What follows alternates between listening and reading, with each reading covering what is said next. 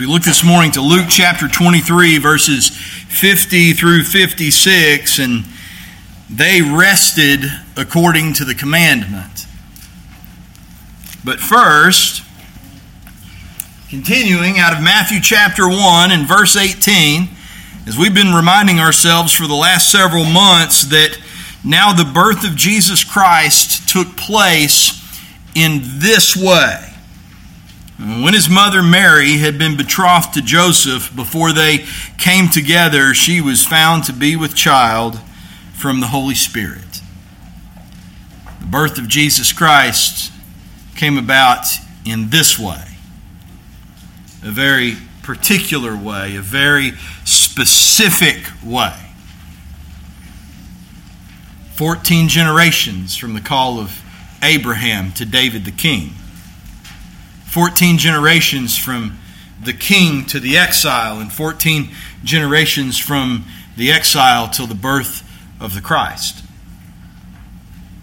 Canaanite prostitutes and Moabite widows. Kings and Chaldeans called forth out of Ur, become Hebrew, crossed over ones. Incest and adultery. No matter what men do, they cannot stop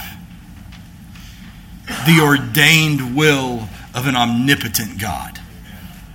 Man, they tried. They tried to sink that ship, and he simply would not allow it to happen. You will call his name Jesus, the angel told Joseph. It literally means Yahweh is salvation. And you will call him that because he will save his people from their sins. The birth of Jesus Christ came about in this way, a very particular way, a very specific way, and so too also was the nature of his death. In Isaiah chapter 52 and verses 12 through 14, the Lord speaks to the prophet about the death of our Lord, and he says this: "You shall not go out in haste." Oh, listen, Mount Zion, here it is. "You shall not go out in haste, and you shall not go out in flight, for the Lord will go before you. The God of Israel will be your rear guard. Behold, my servant shall act wisely, and he shall be high and lifted up, and shall be exalted." As many were astonished at you. His appearance was so marred, it was beyond human semblance. His form beyond that of the children of mankind. So he shall sprinkle many nations. Kings shall shut their mouths because of him. For that which has not been told they see, and that which they have not heard they understand.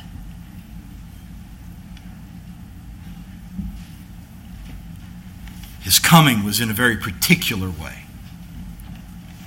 His dying was in a very particular way.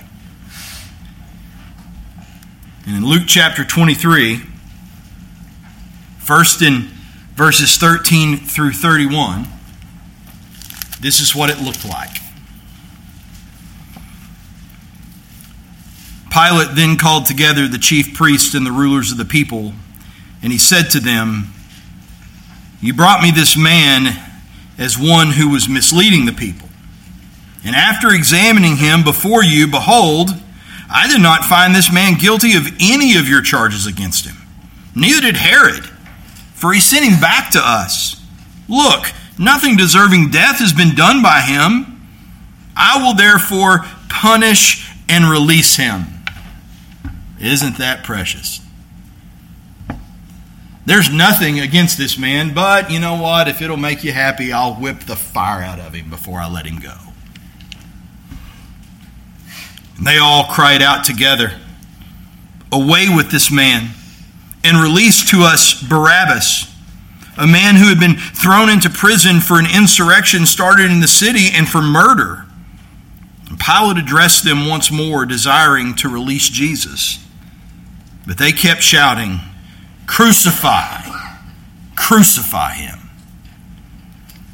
And a third time he said to them, "Why? What evil has he done? I have found in him no guilt deserving death. I will therefore punish and release him."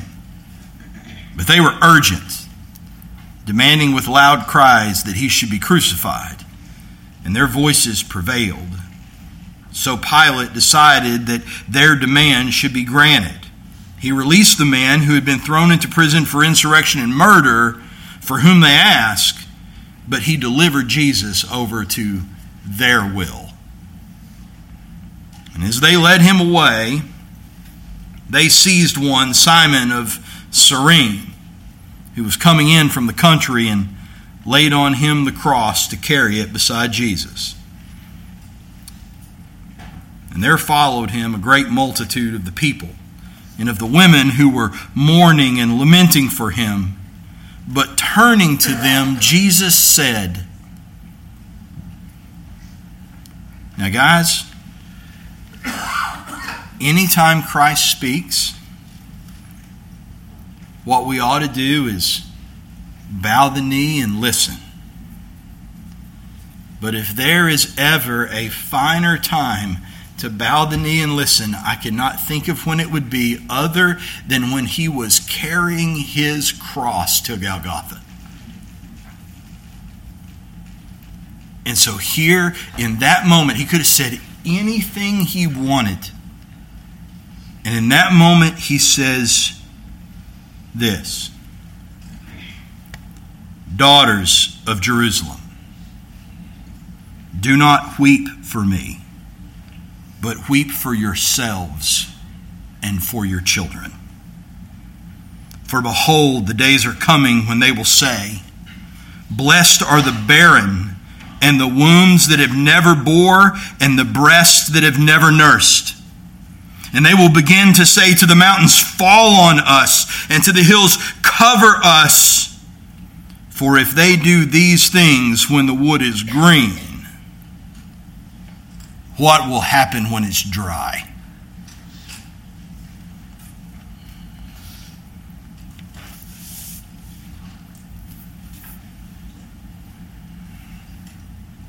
If they do things like this when the wood is green, then when the wood is dry, there will come a day when the women that are weeping after him would rather be weeping after the fact that they had a child.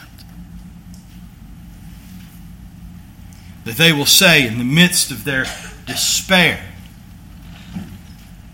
"It is better to be barren. It is better not to nurse. Let the rocks fall on us."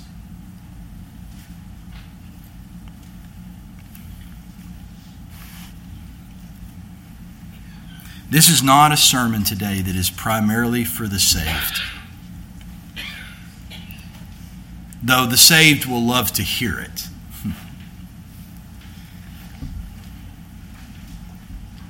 This is a sermon for the lost that are called.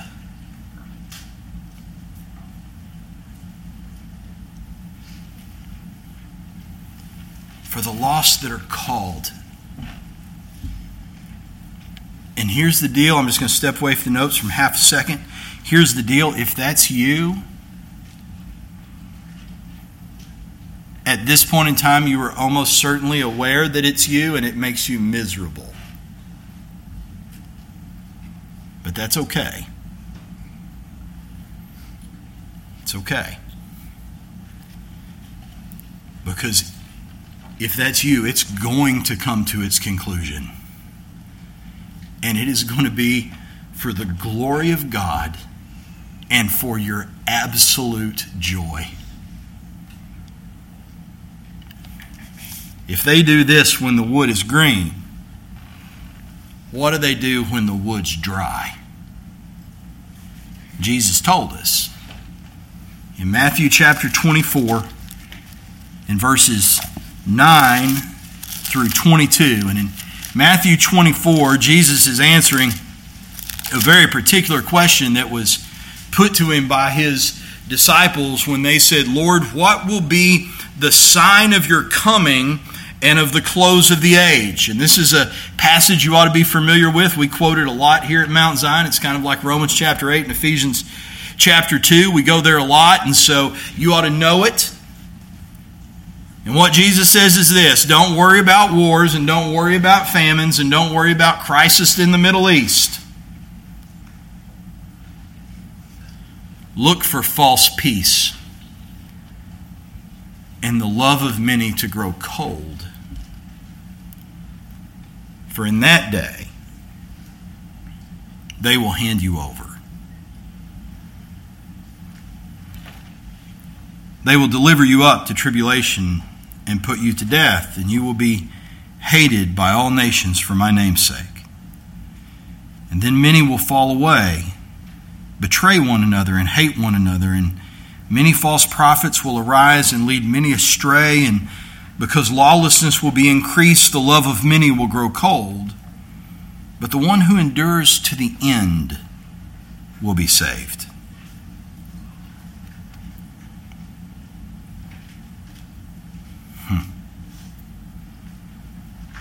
This gospel of the kingdom will be proclaimed throughout the whole world as a testimony to all nations, and then the end will come. And so when you see the abomination of desolation spoken of by the prophet Daniel standing in the holy place, let the reader understand. And then let those who are in Judea flee to the mountains, and let the one who is on the housetop not go down to take what is in the house, and let the one who is in the field not turn back to take his cloak. And alas for women who are pregnant and for those who are nursing infants in those days. Do you understand that this particularly is the women that he was talking about when he said there is a day coming when you will say, blessed is those whose womb is barren.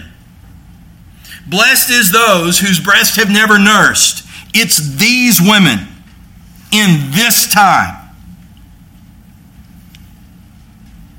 Alas for the women who are pregnant and for those who are nursing infants in those days. Pray that your flight might not be in winter or on the Sabbath, because if they did this when the wood was green, what are they going to do when it's dry? For there will be great tribulation, such as not been from the beginning of the world until now, no, and never will be. And if those days had not been cut short, no human being would be saved. But for the sake of the elect, those days will be cut short. You go, man, Pastor Brian, listen, it's Resurrection Sunday.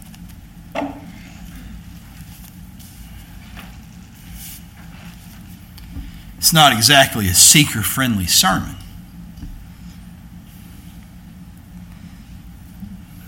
I wonder if that's what the Jerusalem Post said the morning after Jesus said, if they do this when the wood's green, what will they do when it's dry?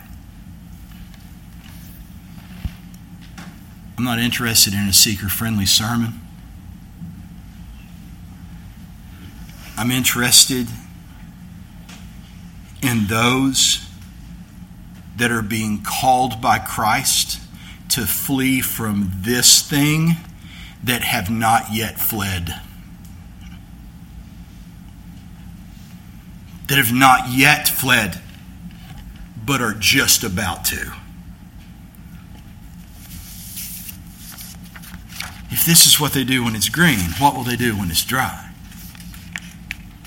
Nearly 2,000 years ago, and we're coming up on the 2000th anniversary. We're not quite there yet. Dark indeed was the day. And yet, in the midst of tragedy and heartache and devastation, you understand that.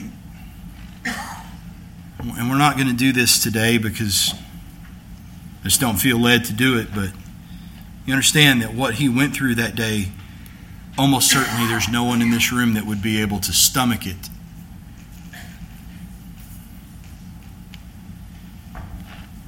Dark indeed was the day.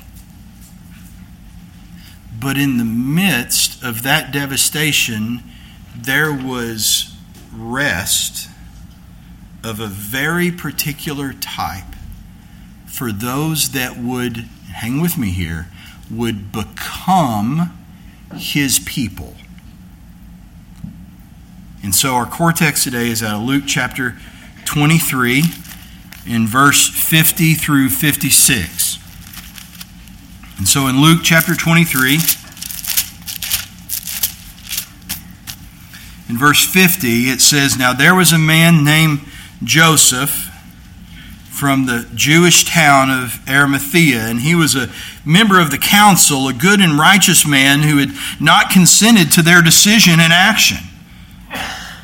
You want to know why he wasn't consenting to their decision and action? Because he was looking for the kingdom of God, and he had seen the king. And this man went to Pilate, and he asked for the body of Jesus. And then he took it down and wrapped it in a linen shroud and laid him in a tomb cut in stone where no one had ever yet been laid. It was the day of preparation, and the Sabbath was beginning. The women who had come with him from Galilee followed and saw the tomb and how his body was laid, and then they returned and prepared spices and ointments. On the Sabbath, they rested according to the commandment. So we've just seen the most violent death that a man can die be perpetrated upon the only righteous man who has ever lived. This is the result, according to Acts chapter 2, what Peter preached at Pentecost, what we read last night at the resurrection banquet. This is the direct result of lawlessness. And so if you don't know what lawlessness is, there's a very specific definition within the context of Scripture. Lawlessness is not simply what we used to have on the Oklahoma side of the border when it was still a territory and Parker was sitting in Fort Smith where there just was no law. That's not what is being talked about. Specifically, what we have is the willful partnership between fallen man and fallen angel to rise up against the Creator. It is literally as nasty as it gets. And according to the definite plan and the foreknowledge of God, He put His Son to death by the hands of lawless men. Dirty business. And it fulfilled itself as being as nasty as it sounds like it would be. Pulled his beard out of his face. For you ladies out there, you understand that if they get a hold of this, you don't have any face left. Teeth are exposed. They flayed him to the bone. And a man who walked everywhere he went every single day of his life couldn't even bear up to carry his cross.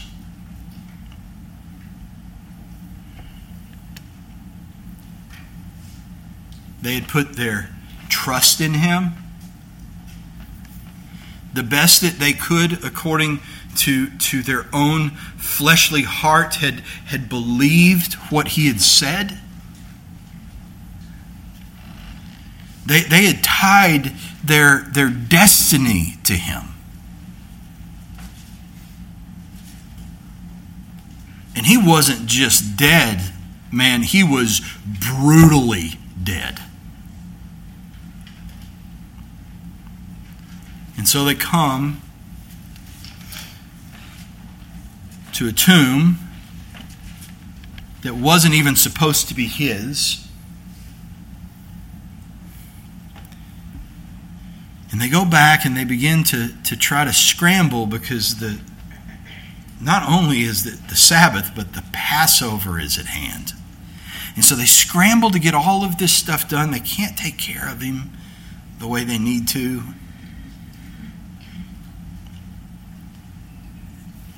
And then the sun sets. And when the sun sets, the command of God says you rest for a day.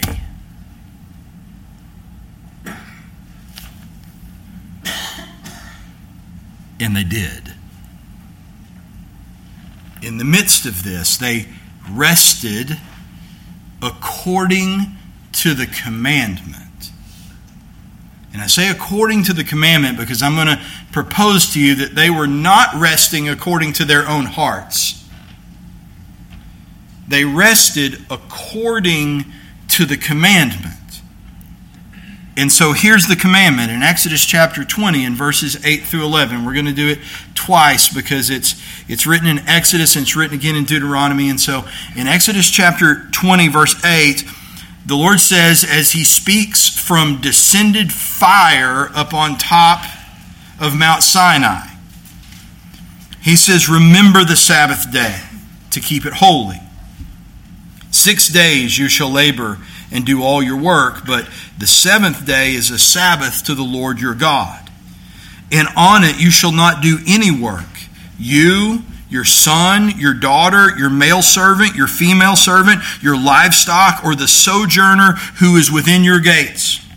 For 6 days, in 6 days the Lord made heaven and earth, the sea and all that is in them, and rested on the seventh day. Therefore the Lord blessed the Sabbath day and made it holy. He says, I set it apart. I made it something different. Not because of us, but because of Him. If He worked for 6 days and rested on the seventh, then it is suitable for His creatures as well.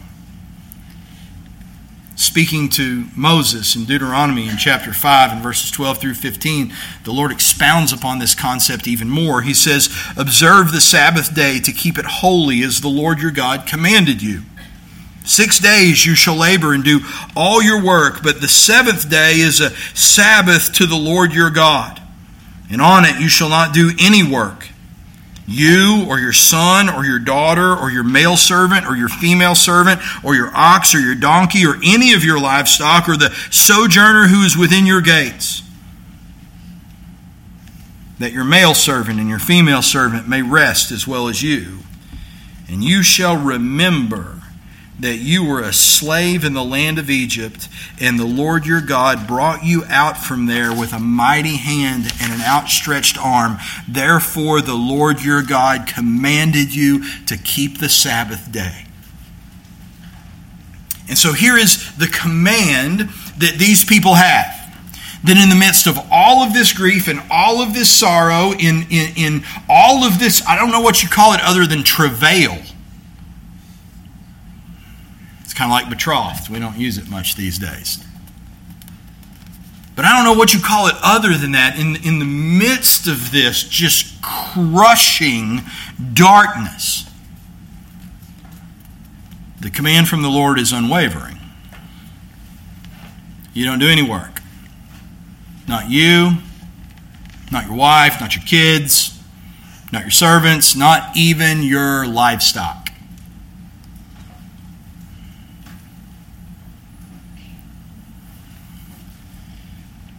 The author of Hebrews tells us what the significance of the Sabbath rest was. And the significance, like all of the testimonial law, is there particularly to cast the shadow of the reality that is to come in Christ. And so the point of the Sabbath was not everybody needs a day off. That was not the point of the Sabbath. Though I'm all for a day off. Everybody agree? We good for days off? Yes. They're good? But that was not the point. Guys, and let me tell you, don't fall into that trap. Don't fall into the trap that the point of dietary laws in the Old Testament was this is what will make you healthy. Yeah. Guess what? It'll make you healthy. Turns out God's pretty smart. But that's not the point. The point is not this will make you healthy. The point of the Sabbath is not you need a day off. The point is the testimony of Jesus Christ. That's the point. The point is that it makes you literally other than. Hagios. It makes you holy. It makes you set apart. It makes you different. The point of circumcision was not that it's healthier for little boys. The point is it makes you different.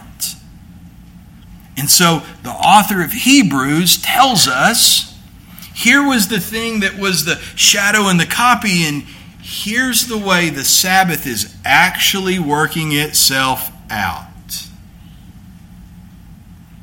Because guys, if the point was the Sabbath, we'd be having church on Saturday. Hey, you think that rattles my cage? I'll flip a schedule on you. That's not the point. The point is Hebrews chapter 4.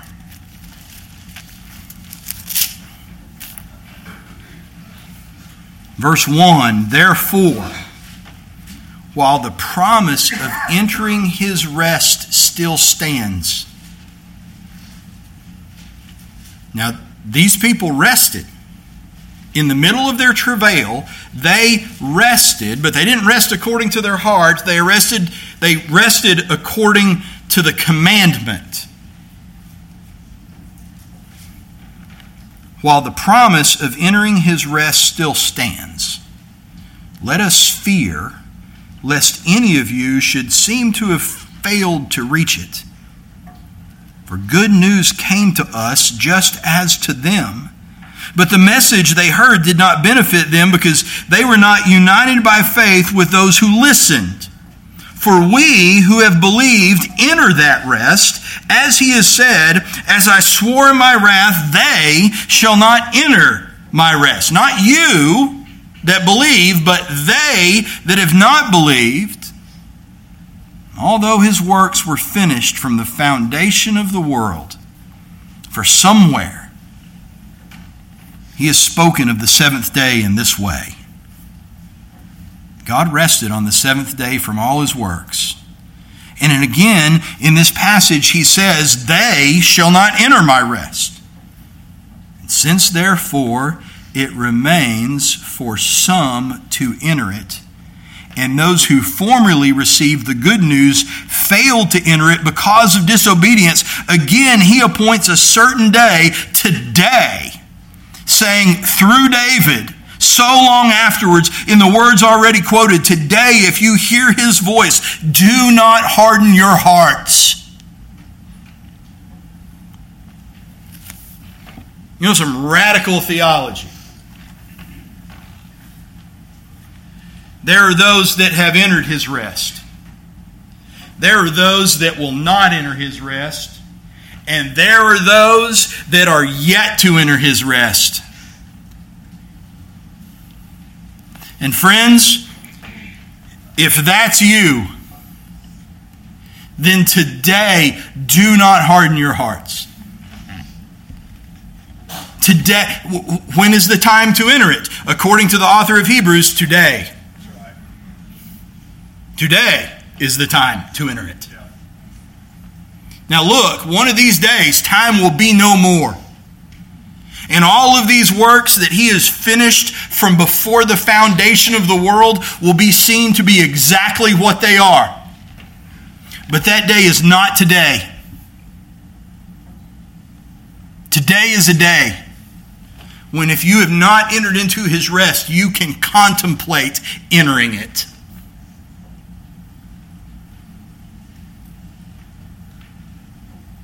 And whether or not you do will prove what you are. This was finished from before the foundation of the world. And yet it is playing out in the midst of real time with real people, with real souls. It is not a game. It is not ivory tower theology. It is urgency.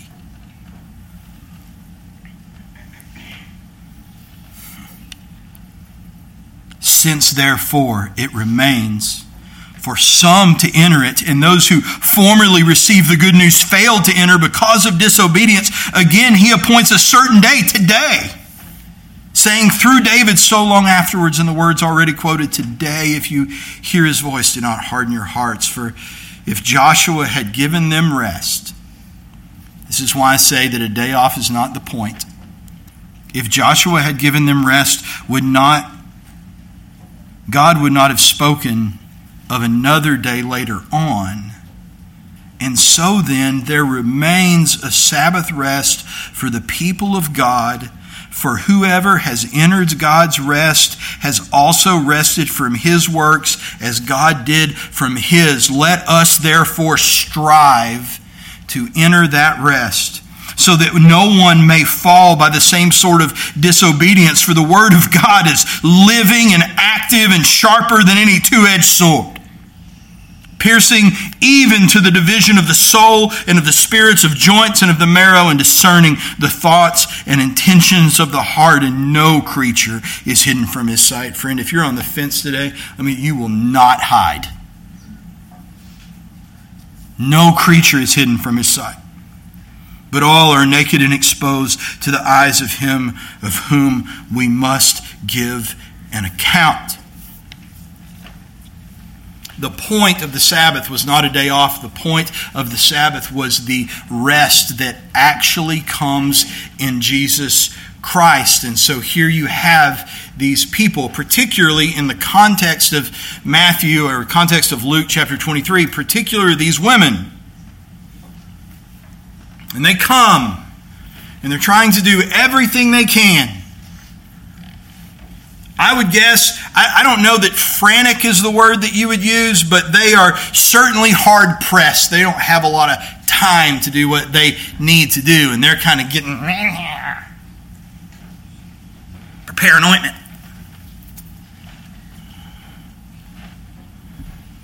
But when the Sabbath comes, they rest. And they don't rest according to the heart. They rest according to the commandment. That is not sufficient in the long term.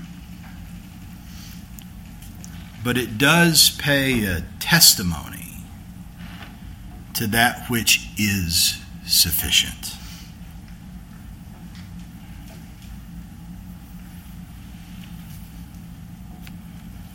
There is a reality. Like I said, this is not a sermon for the saved. There is a reality to resting while you're lost. At this point in time, you may be scratching your head and going, well, Pastor Brian, I don't know how in the world, if anybody was lost, they could ever be at rest. There's a reality to resting while you're lost. It doesn't look like the rest that's in Christ. Not at all. But there's something that's there. Because if it wasn't there, the Scripture wouldn't say that they rested according to the commandment. But they did. I want you to understand that the rest they had was not contentment and a heart that was at ease because it was squared away with Christ. That's not the rest they had. The reason we know that is because in the Gospel of John, in chapter 20, in verses 11 through 15, we get an insight into the heart of these women. And so in John chapter 20 and verse 11, it says that, let me get to John, Luke's not going to work. In John chapter 20, in verse 11, it says that Mary stood weeping outside the tomb. Now, this is the day after they rested because of the commandment. Friday was the crucifixion. Saturday was the Sabbath, and they rested according to the commandment, and now we're to Sunday. And here we find Mary weeping outside of the tomb. Whatever kind of rest she had was not a rest that put her heart at ease.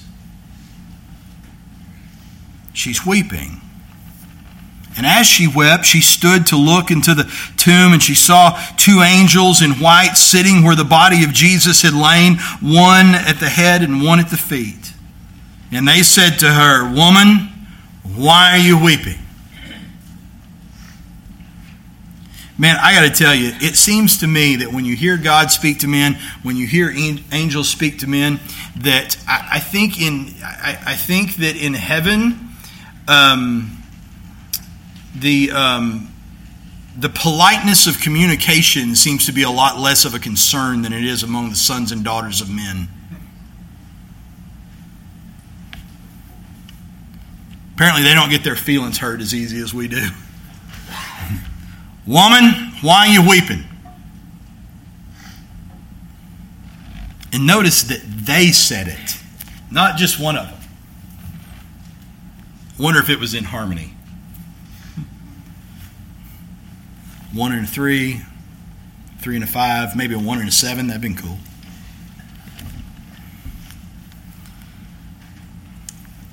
And she said to them, "They have taken away my Lord, and I do not know where they have laid him."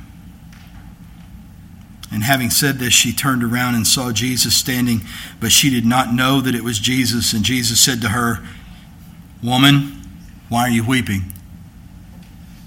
Whom are you seeking?" And supposing him to be the gardener, she said to him, "Sir, if you have carried him away, tell me where you have laid him, and I will take him away." You talk about a complex emotional situation. She is simultaneously so wrong and so right. She is so right in her longing and her desire, but it has not yet come to fruition. And don't fool yourself to think that it has. Man, she wants so bad for him, and she doesn't even have a clue who he actually is. She sees the resurrected Christ and thinks he's the gardener, the hired hand that trims the hedges.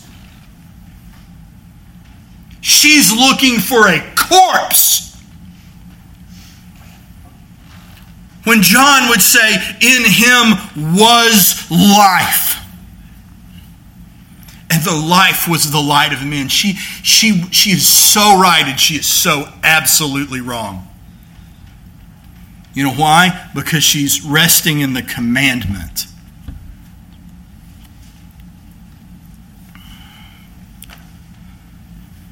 Here's the deal. The reason she's resting in the commandment instead of resting in Christ is because she's not born again. And none of them are. Not Peter. Not John. None of them. You go, "Man, I don't know that." Hey, I'm here to tell you, the day that light bulb turned on for me and you, it blew my fuse. You go, "How in the world can you say the apostles aren't saved?" Because they're not saved. And here's how we know.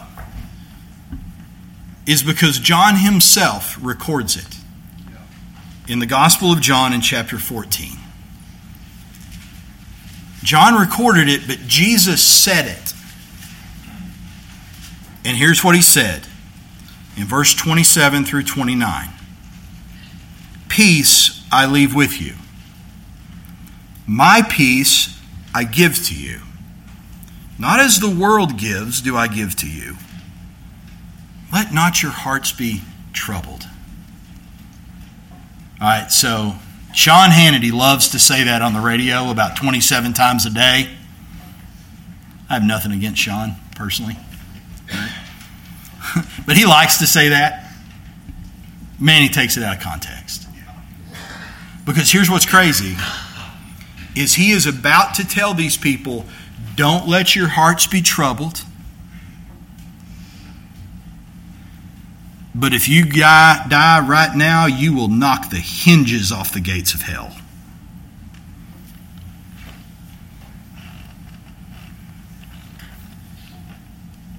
How can you tell somebody that is literally the definition of the damned, let not your hearts be troubled? Peace I leave with you, my peace I give to you. Not as the world gives do I give to you. Let not your hearts be troubled, neither let them be afraid. You heard me say to you, I am going away, and I will come to you. So here's what Jesus says to him. You've heard me say this. I'm leaving, and you know I'm dying, but I will come back to you. And then he says this, and you talk about a condemning statement. If you loved me, you would have rejoiced. Here you have Christ going, boys, look, you're finite, I'm infinite. You're a child, I'm an adult. You're dust, I'm eternal. And Peter, here in about 50 plus days, you're going to stand up and preach this sermon. And it's going to be awesome when you do, but you don't get it yet. You don't get it yet. And the reality is this, is I know better than you. God knows better than us. And so you think that the worst thing that could happen is marred beyond the semblance of the children of men so that he could not be recognized, and our Lord is dead and we're looking for a corpse and we think you're the gardener. But the reality is it's the best thing that's ever going to happen to you, and because you're not born again and you don't have a new heart yet, when I told you this, if you had, what you would have done is clapped and rejoiced that salvation and propitiation and blood atonement has come. But because you don't love me, you love you. Because of that, you didn't rejoice, you mourned. And they didn't just mourn, they fought him. Peter literally looked at him and used the same verbiage that Paul will use in the book of Romans when he says, should we sin in order that grace might abound? And he says, not being. This is not the character. This is not the being of a Christian. Peter looked at him and said, not being. When Christ said, it is for me to go to the cross, he said, no, it's not.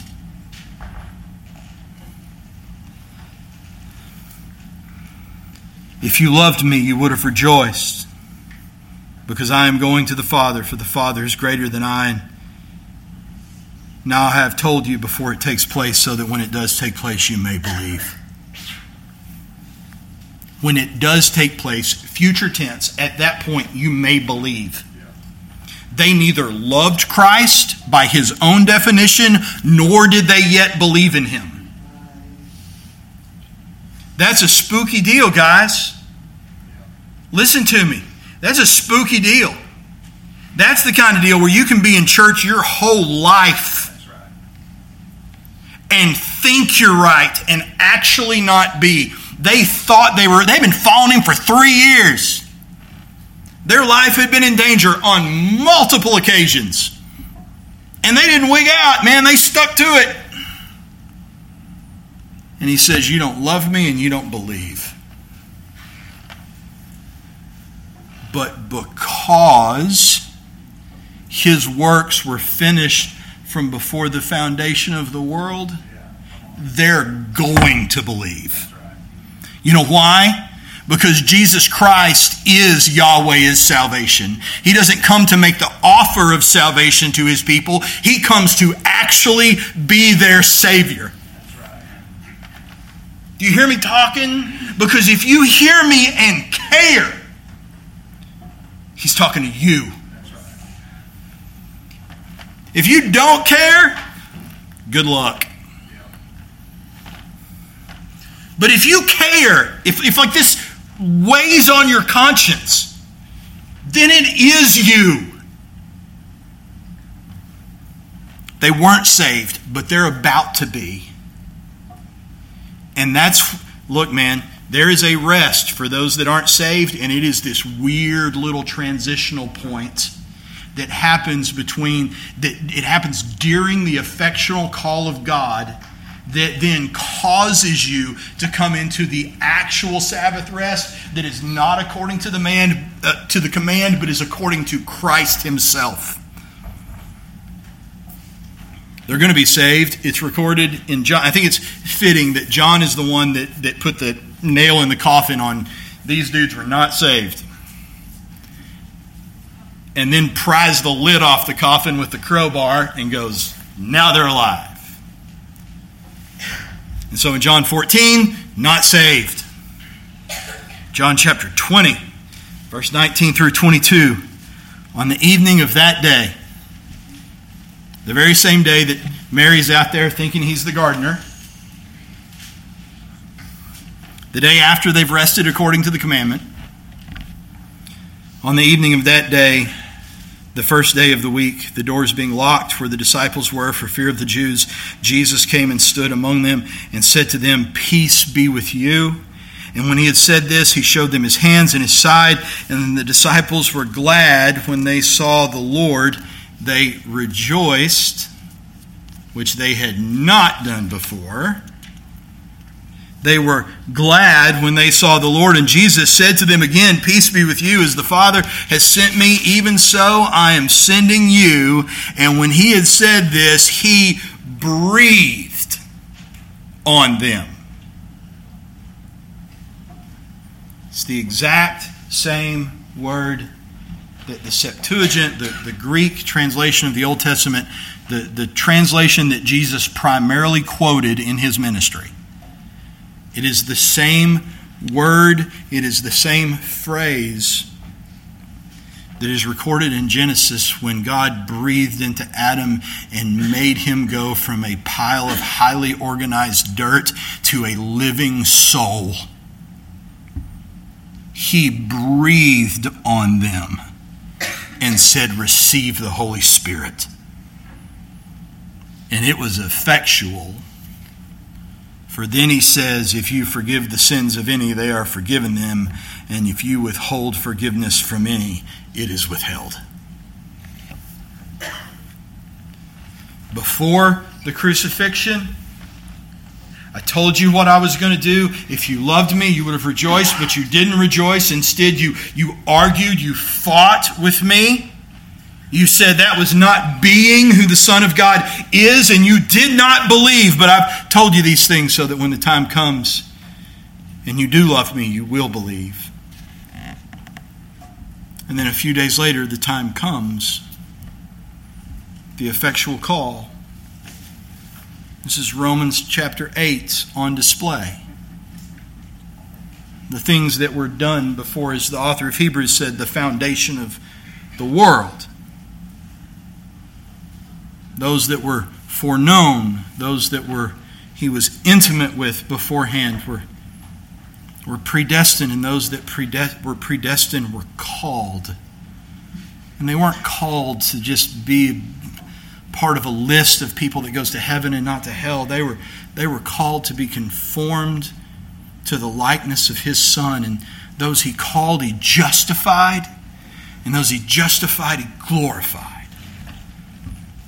And so here it is. And here's this weird space where there is rest according to a commandment, But there's not yet rest in Christ, but the rest according to this commandment is going to lead to rest in Christ.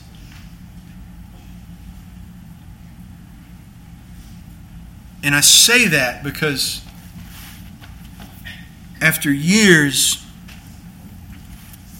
of preaching the sovereignty of God and the election of His people, one of the things that I can bear witness to is the arrogance of man in being angry that they don't seem like they get enough say in the deal. As though God is some kind of indifferent puppet master, when nothing could be farther from the truth. When the truth is that men are not simply desperate for the offer of salvation, they're desperate for an actual Savior. When the truth is that there is a work of the Spirit that begins before justification.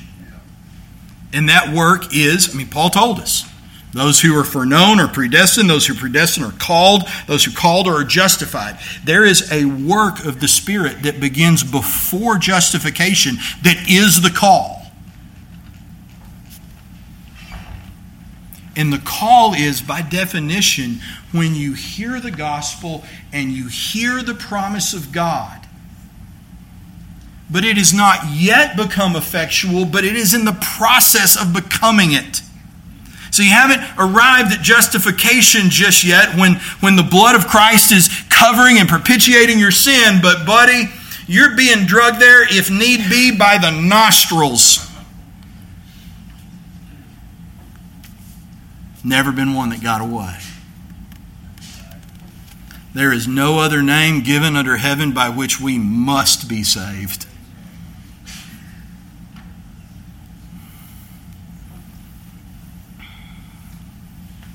You say, well, then if you find yourself in the position where you're not yet saved, and so you can't have the fullness of the Sabbath rest that remains in Christ, according to Hebrews, but you hear enough that you understand that you desire that rest. How can you rest between then and now? You can't. And you absolutely can. And I am not trying to have my cake and eat it too. I'm telling you, that's what Mary was doing. Works like this. You rest in the promise that is to come, knowing that He is faithful to provide it. John chapter 14, verse 15 through 21.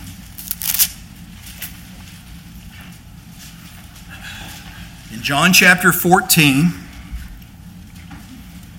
verse 15, speaking about the coming of the Holy Spirit, which is, according to what Paul says to Timothy, the regenerative agent of the new creation. This is the member of the Trinity that causes you to be born again. If you love me, you will keep my commandments.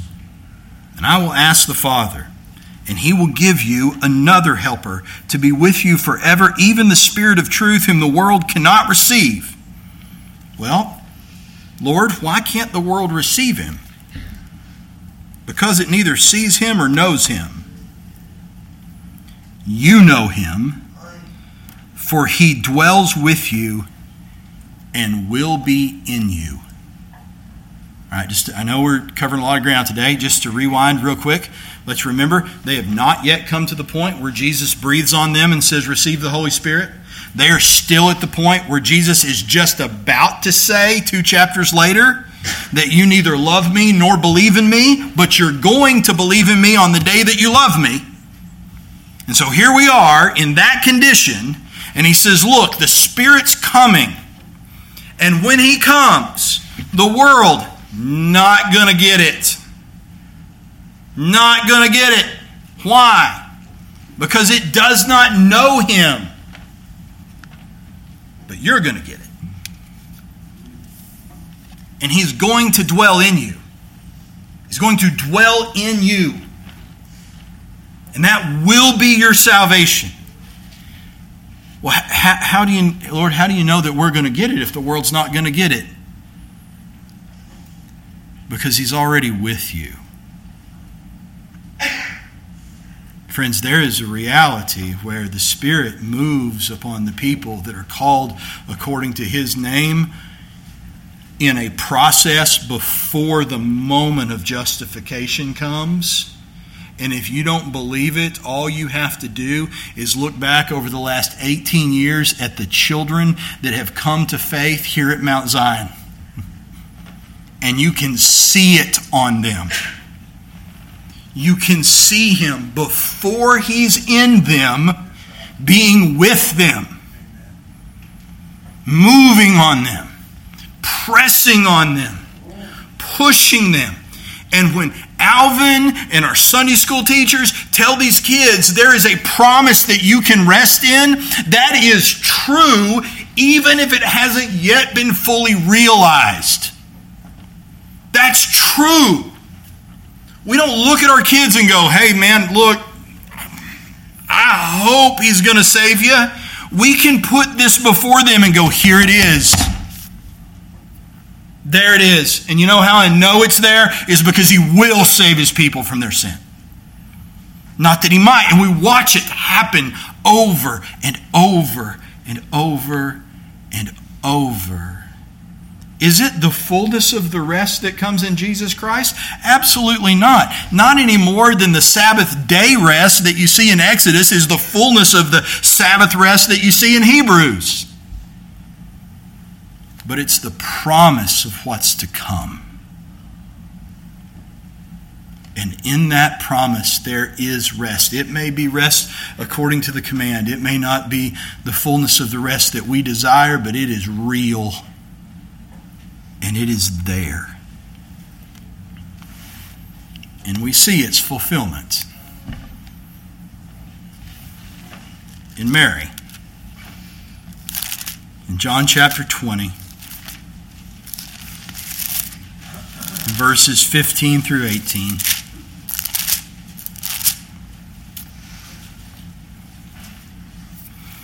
Just a second ago, she's looking for a corpse and thinks that the omnipotent God is a gardener. It's amazing what the Lord can accomplish in a moment. They rested according to the commandment for one day, from sundown to sundown. And the next day, they were going to rest in Christ for eternity. Generally speaking, I think that they probably rested in the commandment longer than most Christians do. Me and Mark were talking this morning. He said, for me, that rest where I realized that the promise was absolute and that it was coming for me, though that it had not yet arrived, was about 4 seconds. Right? These guys had a little bit longer run. It was a little better than 24 hours. This is what it says. A moment before, she's looking for a corpse and thinks that a holy God is a gardener. And the next,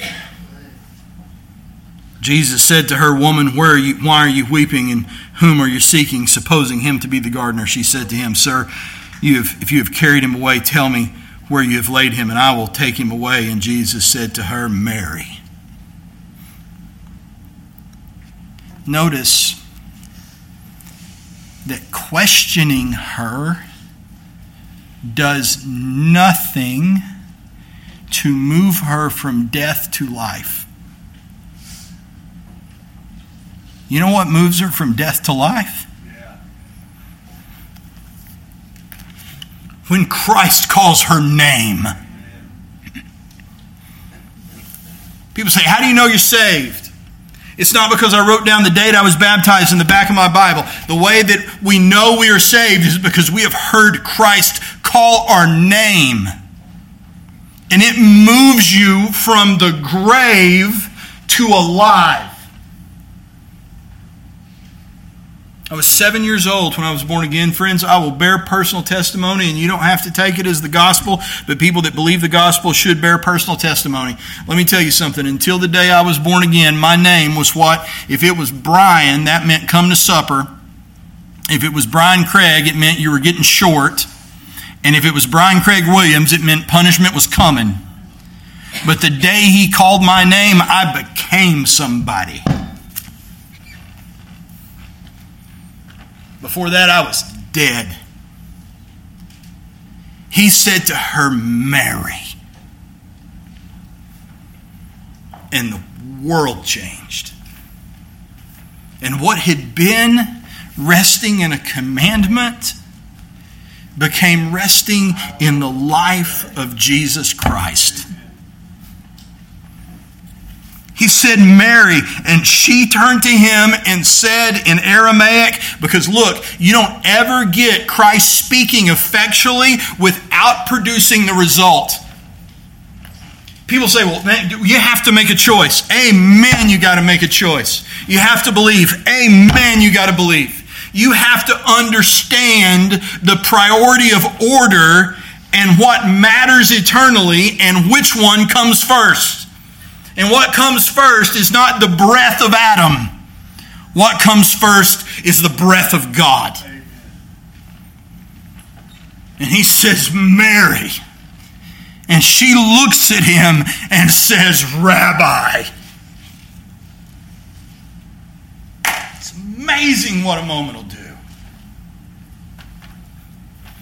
And so here's the deal. If you are called of God and yet do not at this moment belong to God, but you are hearing my voice and care, then I'm here to tell you, it is you. It is you. Otherwise, you would not care. And if it is you, then friend, you can rest in the commandment. Man, he is faithful. He will do it. He is going to save his people from their sin. But here's the deal. Don't rest long. Don't rest long. Man, knock, seek, and find. Have the door opened. For he promises according to his own eternal character that he will. Rest. Look, you know, we look at what Christ said, and we think to ourselves, I've never seen a day like that. And I haven't. Have you? Never seen a day? Never lived the kind of hardship that would have been witnessing his crucifixion. And yet Christ says, buddy, if this is what they do when the wood's green, what you going to think it looks like when it's dry?